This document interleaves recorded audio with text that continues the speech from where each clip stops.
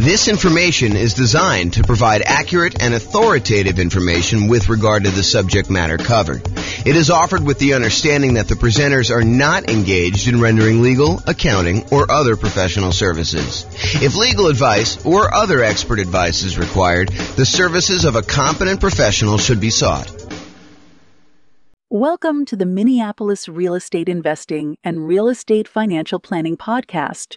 Learn all about investing in real estate in Minneapolis, Minnesota, with a combination of real estate financial planning and modeling with numbers specific to Minneapolis.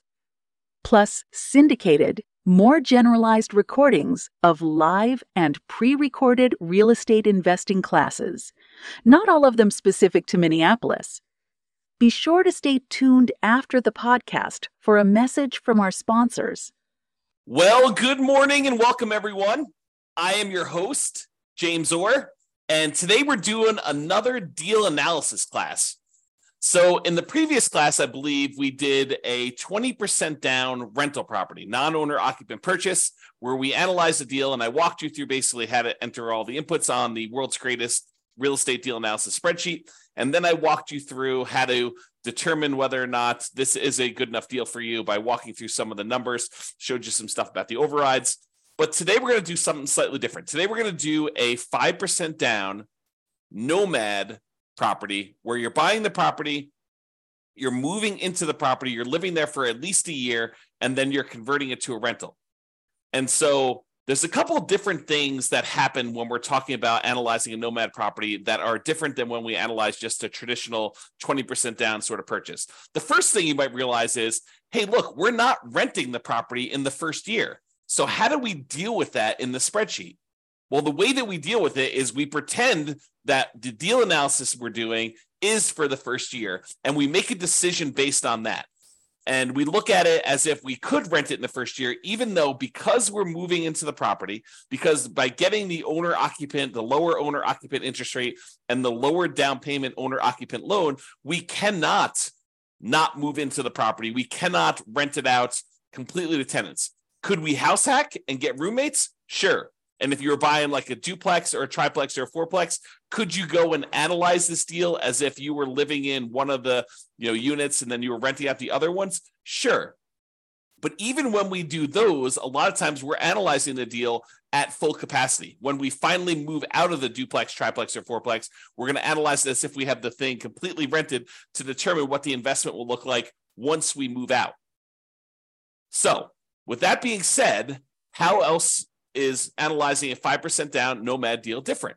Well, one of the things that I'd like to talk about is we analyze the deal not by putting the 5% down and the PMI and all that other stuff that we've got going on when we're buying a property. What we tend to do is we tend to analyze the deal as if we put 20% or 25% down and see if this would have been a good investment property that we would have bought otherwise.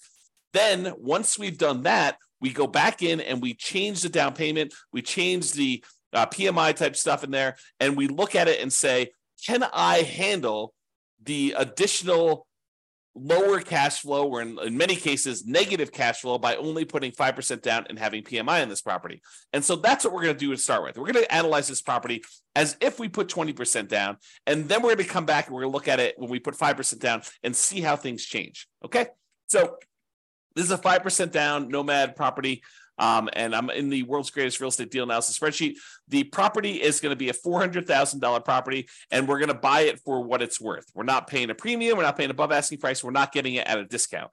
Now, I'm adding software to basically do the analysis. You'll be able to see a version of the spreadsheet for buying a Nomad property for each individual city. I'm going to publish this in the podcast, and you'll be able to go and look at your city with your city's numbers and do the analysis. Realize that the spreadsheet I'm doing is generic. I'm going to walk you through the concepts, but I will add a link in the show notes that will walk you through the actual analysis using numbers from your city in the podcast, because we've got these city podcasts that we're doing analysis for, and I have the ability to go do that. I'm just writing the software so that it displays it just like the spreadsheet on the screen. It'll be like a web version of the spreadsheet so that you can go and see that. So go ahead and look in the show notes to kind of see the numbers for your city, or follow along on the audio for now.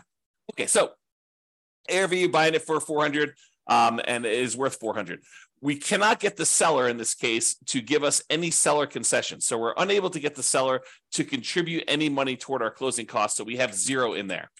Now, remember before I told you, even though we plan on buying this as a 5% down Nomad owner-occupant property where we're going to move into the property, live there for a year, and then convert it to a rental sometime after a year. For now, I'm going to assume that we're putting 20% down, and I'm going to run the numbers as if it's 20% down so that we can see what the property would look like had we bought this as an investment property. And really, that's just to kind of, check us to make sure that would this be a property that we would even consider buying as a rental, or how bad is it? And then when we switch over to 5% down, we could see just how much worse it is when we only put 5% down, okay? Because what tends to happen is the numbers tend to get a little bit worse when we put less down in terms of like cash flow and stuff like that, okay? So 20% down there. I'm also going to assume for a moment that we're only going to pay the 1% approximate in closing costs in order to close this. So since it's a $400,000 property, we're saying it's about $4,000 in closing costs. However, once I go and I switch this over to 5% down, or maybe even before I do that, I will show you what buying down the interest rate looks like so that you can see the impact of that. And I think that for a lot of folks, if they have the extra money, that is a viable solution to improve cash flow. Remember, we talked about the 88 strategies we have to improve cash flow. One of those strategies was to actually buy down the interest rate. And so I'll show you how those numbers impact things and how it impacts the total cumulative negative cash flow we might have, the total amount we have invested, and then our returns. Okay, so for now, we're going to use 1% closing costs. We're not going to buy down the rate. When you buy a property, almost every property you buy is going to have something that needs to be fixed before it is ready to rent. In this particular case, I said that the property is in really good shape. A couple really small things came up on the inspection report, and we are estimating that those are going to cost about $3,000 total for us to go and do. So we're going to put $3,000 total in rent-ready costs in the field here. Now, the spreadsheet will automatically calculate how much cumulative negative cash flow you have when you buy this property. And this field isn't really correct until we get down and we update the rents and the other numbers like the interest rate and stuff like that. But it will tell you how much cumulative negative cash flow you have. So how much negative cash flow you have in the first year, plus how much negative cash flow you have in the second year, plus how much you have in the third year, until you have no negative cash flow. And that's because the reason why it eventually goes away is usually when we're modeling this stuff, rents are going to increase slowly over time, 1, 2, 3, 4% a year, whatever you're using for your kind of rent depreciation rate. And your taxes and insurance are going to usually go up a little bit, but your mortgage payment on your property is usually fixed, such that the more time that goes by, the bigger the difference between what your income is on the property, that rent that's going up a little bit each year, and the expenses you have on your property, because a large percentage of those are fixed. That mortgage, principal, interest, part of the payment becomes fixed. And so the cash flow tends to increase in your rental property over time, such that if you had negative cash flow, eventually that negative cash flow goes away. And so we add up the cumulative negative cash flow you'd have on this property until your cash flow becomes positive, and at which point you don't need to worry about it anymore. But what we do is we use that number as part of what you really should set aside when you invest in the property, and you determine how much you need to set aside in order to make that investment prudently. So not only do you need your down payment, not only do you need your closing costs, not only do you need reserves on your property, but in addition to that, in order to make your investment conservative and prudent to make it, then you should also set aside the cumulative negative cash flow that you have on the property. That way you have it. And when you have the negative cash flow with each month or each year, you could just pull from that account knowing that you decided to have negative cash flow instead of putting more down. Because you could have put more down and got rid of this, right? If we had put 25% down, well, we still have $3,000 negative cash flow instead of the $10,000. If we put 30% down, you'd have $222. If you put 31% down, you wouldn't have had any negative cash flow at all. So what we're saying is, look, if we had put 20% down, I think we had $10,000 negative cash flow, or we could put down a lot more. So the difference would be we could put down $80,000 as a 20% down payment, or we could put down $124,000, $44,000 more, and not have the negative cash flow. So the question for you then becomes, and this is sort of like a question to think about for yourself, do you want to put $10,236 aside as the cumulative negative cash flow that you know you're going to need to pay on this property? until the cash flow is likely to go positive. It's possible your rents don't go up as fast. It's possible your expenses go up a little bit faster with inflation or something like that. But this is a good estimate of how much negative cash flow you're likely to have in this property. Could you put the $10,236 aside, or would you rather put $44,000 more down? $10,000, $44,000. Which would you rather do? And that's the question, right? Because the negative cash flow is really a deferred down payment. If you had put more down, you wouldn't have it. But in this case, we're choosing to put less down, and we're choosing to accept this negative cash flow. And you'll see that comes up again when we put the 5% down, because when you put less down than 20%, it becomes even more negative. Okay. For now, though, I'm going to just kind of keep this here because it's actually technically not this negative. You'll see here in a second. Then this shows you like the total amount you have invested, the closing costs plus the down payment plus this cumulative negative cash flow plus the rent ready costs in order to purchase this property. It shows you that you'll need to have about $97,000 or so to do that. Calculates that you're doing a $320,000 loan, buying a $400,000 property, and we're using the 20% down for now. Interest rates right now for about 20% down are somewhere in the 7% range. You can go call your lender and get that rate. We have a whole class on how to do that. And then the term, we're doing a 30-year loan, 360 months. For now, because we're putting 20% down, we don't have any PMI. So I'm going to put 0 for PMI. When we put 5% down, I will change this and I'll put in a number for private mortgage insurance. Remember, private mortgage insurance is insurance that you pay to protect the lender in case you default because you put less than 20% down. If you had put 20% down, they wouldn't ask you for it, okay? But because we're putting less than 20% down, you've got that. And then PMI would drop off when the loan to value became 80%. Now, monthly rents. So the monthly rent of this property is $2,850. So we put that in there. Now you can see that because it's $2,850, the cash flow on the property is slightly positive, and we no longer have any cumulative negative cash flow. So, I'll go through these other expenses, but the question I'm going to ask you is, look, this is a property that if you had put 20% down, it has the tiniest bit of cash flow. And in some markets, that's what we're looking at. That's the reality of our current marketplace, where in some properties, in some markets where you put 20% down to buy an investment property and you're lucky to be break even at this point, right? That's what happens when prices go up a lot, interest rates go up a lot, and rents go up, but not quite as much as the property prices and the rents and the rents have gone up. So in some markets, that's what you're seeing. Other markets, you're like, James, this is crazy. Putting 20% down, not making any cash flow. You're talking, you're crazy talk there. I'm always making cash flow, even in my market, even in our current conditions. Yeah, some markets you totally can do that. In other markets, you're going to be way negative, even with this, right? Even putting 20% down. Okay, so each market's a little bit different. Go check the show notes. I'll link directly to your deal analysis. You'll be able to go look at that. All right, if we had any other income, we'd put that here. The vacancy rate, we're starting 60 to 90 days before the current tenant moves out of the property. And so our vacancy rate is going to be about 3%. So we're going to test the market. We're going to start a little bit high on rent, and we're going to bring rent down very aggressively until we're able to fill the property before the lease on the previous tenant expires. We're going to have everything lined up, ready to go. So the vacancy rate is really those unusual situations where you have an eviction or something like that going on. Property taxes, in this case, it's 0.56%. So we've got that calculated there. Property insurance, about $1,400 a year. And I have a property about this value, so those are about right. $350 for HOA per year. And then the tenant's paying all the utilities, so you're not paying any of those. And there's no other expenses. You're not paying for snow removal or mowing the lawn or anything like that. This is just a straight up single family home where the tenant is paying for all the expenses to do that.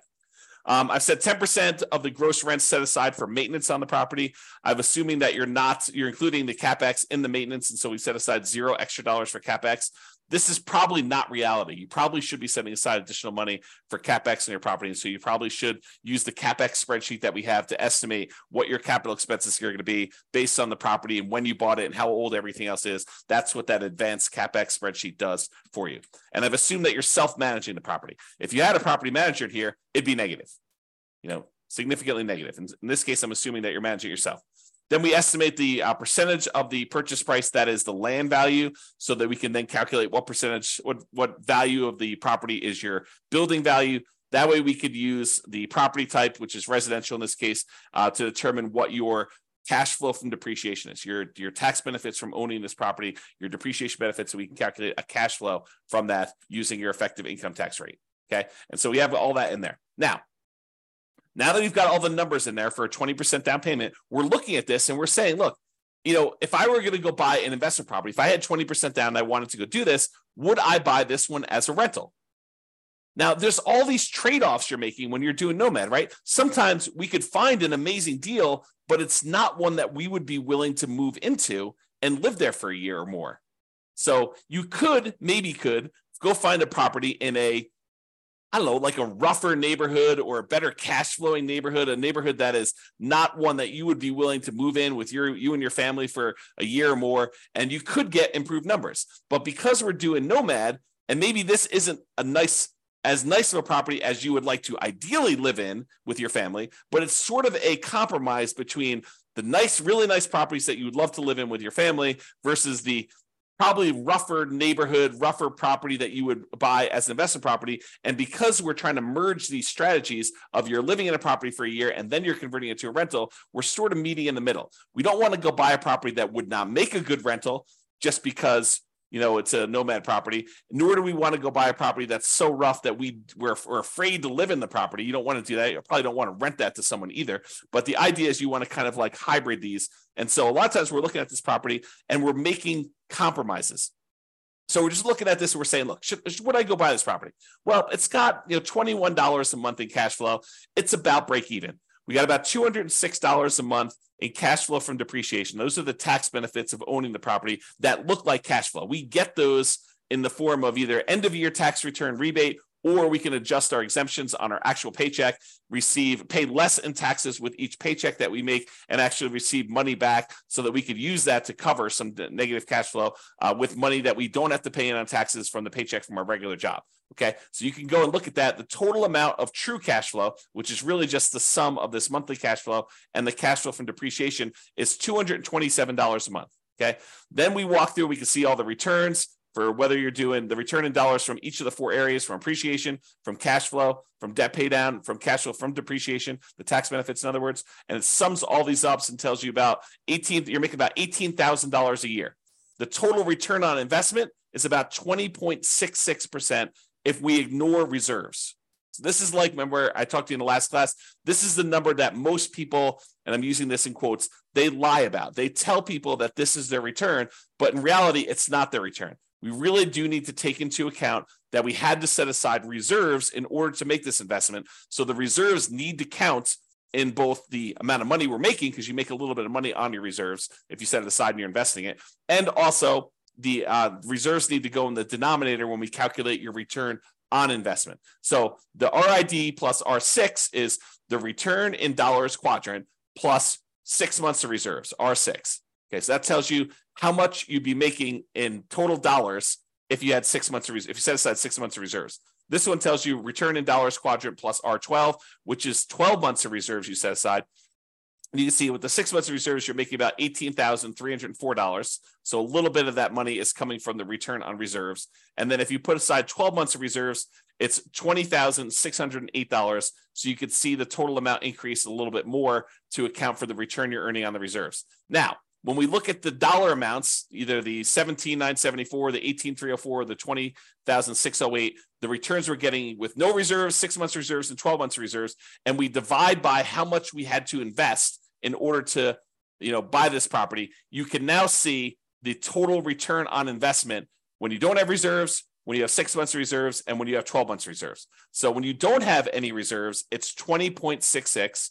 When you have 6 months of reserves, it's 17.69. And if you have 12 months of reserves, it's 17.18.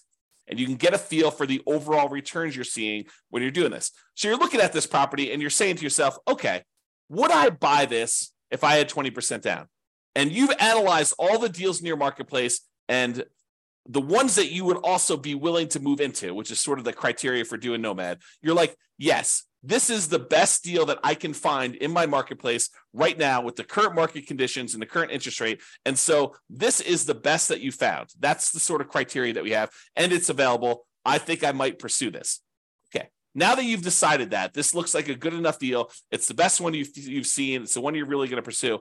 Now we go and we look at putting 5% down, and we determine, are we willing to stomach this extra negative cash flow? Are we willing to deal with this? Okay, so now we're going to go through, we're going to make some adjustments. Price is the same, purchase price is the same, still not getting any seller concessions from the seller. However, we're not putting 20% down anymore, we're putting 5% down, okay? So that changes it. Before we were at $80,000 in down payment, now we're only having to come up with $20,000 in down payment. Still have 1% in closing costs, about $4,000. Still have that $3,000 in rent ready costs because we're trying to do the get the property ready to rent, has some repairs that needs to get done. Now our cumulative negative cash flow, before it was I don't know, 10, actually it was zero when we put 20% down because we increased the rent. But when we had the rent lower, it was $10,000, which really isn't relevant here. But in this case, it's $15,000 negative, right? If we had put, let's see when it goes away. We had put 16% down, let's see, 17%, 18%, 19%. Oh, so it's literally at 20% is when it goes away. So if we had put 20% down, we'd put $80,000 down, we wouldn't have any negative cash flow. But in this case, we have $15,000 negative cash flow. So this becomes the question of, would you rather put $80,000 down and have no negative cash flow, or would you rather put $20,000 down and $15,151 in negative cash flow on a property? So it becomes, would you rather have $35,000 invested into the deal, 20 upfront and $15,000 set aside an account to take care of negative cash flow, or would you rather come up with $45,000 more and not have negative cash flow? That is the question as of right now. And so that's part of the decision. Now, cash flow is ugly. In the first year, it looks like negative $378 per month. That's ugly. And even when we take into account the cash flow from depreciation, we're still negative $172 per month. So it's still like we need to deal with that. Now, that's only in the first year. In the second year, you go look at overrides. So you look at this cumulative negative cash flow here. Everything is overridable. That's a word. And so let's look at cumulative negative cash flow. So in the first year, it's about $4,500 in negative cash flow. In the next year, it's about $3,700. In the year after that, it's about $3,000. Then about $2,100 and change. Then about $1,300. Then about $430. By the time you get to year 7, there's no negative cash flow. And this sums up to be $15,151 total. Okay. And so we can go look at that as to how negative cash flow is going to be. And that's just rents going up a little bit, 3% per year. Might rents not go up 3% per year? Absolutely. But we're modeling it like that. And I think this is reasonable. It's a reasonable assumption and much more conservative than not setting aside this number to have cumulative negative cash flow. Okay. So that's why we're doing it this way.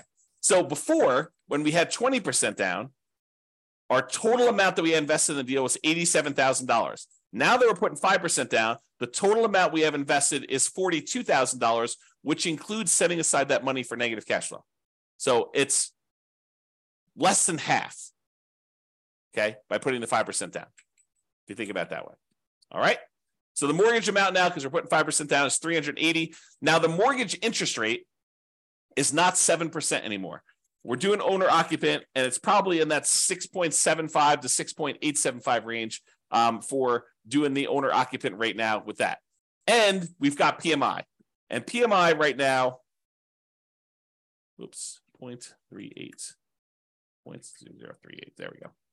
So you call up your lender and you'd find out from them how much private mortgage insurance is going to be. Or we just did a class yesterday on all the factors that go into calculating what PMI is. And then we're going to do a class, I think, next week or the week after that on how to actually calculate it using a rate sheet from a private mortgage insurance company.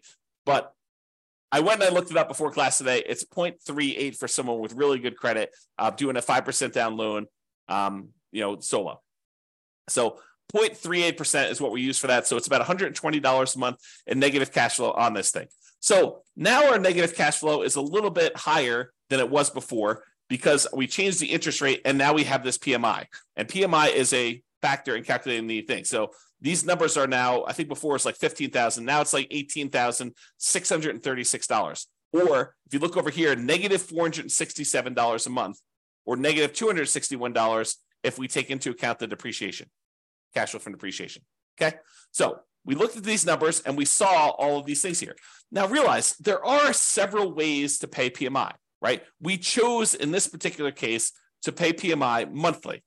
We could have said to the lender, hey, Mr. Lender, Mrs. Lender, instead of you actually giving me a monthly rate, why don't you raise the interest rate on the overall mortgage? Give me a credit that you would then use in order to pay the PMI upfront, because you could pay it upfront as one big lump sum as well. Okay. And they may choose to do that. And they say, okay, well, if you do it that way, interest rates are going to be, 7.125, and you won't have this 0.38 at all. It'll be zero. And then you go look at that and you're like, well, that's worse. And this interest rate lasts forever. The PMI only lasts until I get to 80% loan to value, and then it drops off. So actually, I'm not going to do that. I'm going to go back to the way we had it before, 6.875 and 0.38. Or you could go to them and say, hey, can I pay PMI in one upfront lump sum? Get rid of this, have it go to zero, and you come up here in closing costs, and let's say it's, let's say it's another 1.5%. So 2.5% total in closing costs, and then you can get rid of that. And then your cumulative negative cash flow is only 12,860 for the entire time. Okay. And that's because you chose to pay a little bit more in closing costs here instead. All right. So you have to go evaluate which of these three you want to do. Pay upfront in one lump sum, pay monthly, or have the lender raise the interest rate, and you could actually take it in the interest rate, so it'll impact your cash flow, but it won't actually come out as a separate PMI payment. We have an entire class we're planning on doing on that, but for now, I'm going to go back and do 0.038. There we go. Okay. Now, when you go look at this, you're like, hey, look, my cash flow is more negative. My total true cash flow is negative too, negative 261. But a lot of these other numbers, they stayed the same. And when we look at return on investment, they actually improved. We now have a 28.1% overall return on investment using the one where we don't take into account reserves, the lie we tell at cocktail parties. We have about 20% here for this one and about 18.87 total for when we have 12 months reserves. So your return on investment actually went up because you put less down, 5% down, and you have less invested in the deal. And a lot of these other returns, like your appreciation return is the same, and your depreciation return in dollars is the same. Your cash flow, your debt pay down return actually gone up a little bit because you're paying down more of the loan. The interest rate's a little bit lower, and your cash flow is much more negative. So those are how those changed if you want to look at them. So you have to decide, can I stomach, negative $261 a month in negative true cash flow? That's the cash flow after we take into account the depreciation benefit. And then you have to decide, am I willing to do that? If I put 20% down, I'd be about break even. Now I'm negative 467. And I had to set aside this $18,636 in order to handle all of that negative cash flow for the entire time.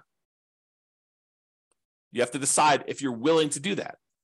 Or one of the other things you could do is you can come in here and you can say, look, I'm going to actually buy down my interest rate. I'm going to come up with 4% more here. 3% more in closing costs. I'm going to buy down my interest rate. And I checked before the webinar here, and for 3 points, you could buy down your interest rates for a 5% down owner-occupant loan to 5.625. Still got PMI, but you're basically able to do that. Well, that changes your negative cash flow to be negative 158. So if you come up with 3% more down to buy down your mortgage interest rate, that changes the amount of cumulative negative cash flow you need to set aside to only $3,341. And your negative cash flow per month is only negative $158 a month because you put that more down. And the total amount you have invested is this $42,341. So it's similar to the amounts you had to set aside for this cumulative negative cash flow, but now you're choosing to take that money and you're choosing to invest it in buying down the interest rate. And that significantly improves your overall returns. The dollar amounts of returns get a little bit better, but look at the number for your return on investment. It went from that, I think we were at, I should just go do this. It's 1%, 6.875, I think is where we were at for that. Yeah, so it's like 28%. And now when we go and we do this, it's 41.52% return on investment. It's 29.95 if you look at your return, including 6 months of reserves, and 26.33 if you look at your return, including 12 months of reserves. So the return on investment that you're getting is amazing. If you're willing to put 5% down, move into the property, put up 1% for closing costs, and buy down the rate 3%, and you have $3,000 in rent-ready costs, the total amount you'd have to invest in order to do this deal is about $42,341, and that includes setting aside some money for that cumulative negative cash flow, plus you'll need reserves in addition to this. But you have $400,000 property, so you're putting down, about a little less than 11% of the total amount total, including rent-ready costs and your negative cash flow and your closing costs and everything else. Is that bad? It's up to you to decide that. You need to determine whether that's worthwhile for you or not. Okay? And so you need to go look at these and determine, hey, look, is it worth me coming up with this $42,000 in order to do these types of numbers on that dollar amount? I'm getting a 41% return on that money in the first year. Okay? And then you can go evaluate how it looks over time and all your other stuff like your equity and your cost to access your equity and return on true net equity. And you can look at your cap rate on this property or your cash on cash return. Basically the first 3 years you have negative cash on cash return. Then in year 4, it bumps up and you're now at 4.58%. And you can kind of look at all those different things and evaluate whether or not it makes sense for you to do it. And in fact, what's interesting about this one, because you have negative $158 a month in cash flow, but you have $206 a month in this cash flow from depreciation, technically, when you combine the cash flow you're getting from the tax benefits and the cash flow you're getting, the negative cash flow you're getting by buying the property, those two combined are positive. So it's not even really negative if you really think about it in terms of negative cash flow plus the tax benefits you're getting by owning that property. It's actually slightly positive. It's $48 a month positive, which is interesting. I don't know what the rate is. I didn't look it up for doing, buying it down only 2 points, but let's say that's, somewhere between, let's say that's, 6% even. You do that. So it's a little bit more negative. Returns are still pretty good, but they actually went down a little bit.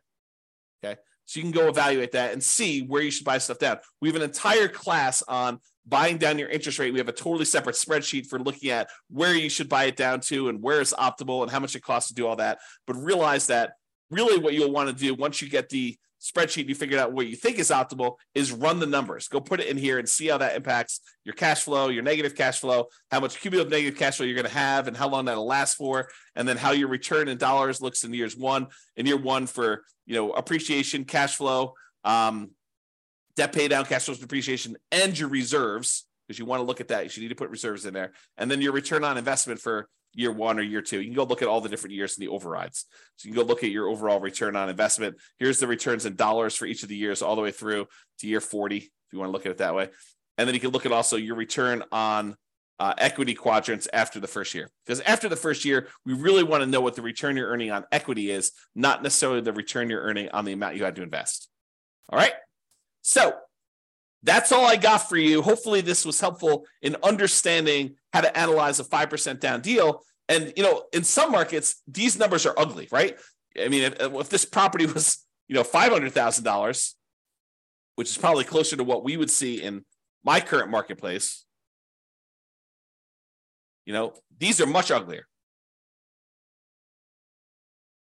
Yeah, I mean, you're at like almost negative $900 a month, negative $639 after taking into account the cash flow from depreciation. But you still got decent returns here. This is probably what is this return? You go look over here. It's the return from equity is 28.73. So I don't know. Those numbers still look pretty good when you kind of look at it that way, but it's really ugly. You need to have this negative cash flow side. And look at this. I mean, basically, you're buying a $500,000 property. You're going to put it when you figure out like the total amount you did. You almost have to put aside, 20% of the property with all the negative cash flow you've got. So you're putting down, almost like a 20% down payment to do it. That's pretty ugly. If you had put 20% down, go back to 1% closing costs, go back up to 7% for the loan amount, Yeah, you're almost coming in $139,000 because you have $31,000 even with 20% down to get negative cash flow. So it can get really ugly in other markets when you're trying to do this. You may have to go put, whatever it is, 31% down or 32% down in order to get to the point where you don't have negative cash flow. Yeah, a lot. Yeah, it's probably 38 or 39. Yep. So a lot of negative cash flow, and that takes a lot to overcome. A lot of deferred down payment from not putting enough down. All right, so that's all I got for you. Hopefully you enjoyed this deal analysis and seeing how it changes when you're analyzing just a regular 20% down deal to now when we're doing 5% down deals. We will continue in this series of analyzing different types of deals. I think I want to do, I don't know if we're going to do free and clear next, buying a property where you're buying it all cash and show you how that looks, or buying a property that's new construction and how some of those things are different. I'm not sure which one I'm going to do next, but I plan to do a whole series of these and cover a wide range of situations so that you can see how we might analyze these different deals. That's all I got for you. Hope everyone has a great day. Bye-bye for now. With home prices up, mortgage interest rates up, and rents up, but not quite enough to counteract the higher prices and interest rates, cash flow on rental properties in Minneapolis is harder than ever. Book a call with the Real Estate Financial Planner to apply our proprietary 88 strategies to improve cash flow on your rentals. See the show notes for a link to schedule your call and improve your cash flow today. If you're a real estate agent, lender, or professional in Minneapolis that wants to help our real estate investor listeners, consider reaching out to learn about collaboration opportunities with this podcast. We'd love to add more value to our listeners by having you assist our investors buy, sell, and finance their real estate investments. See the show notes to schedule a call to discuss collaboration opportunities.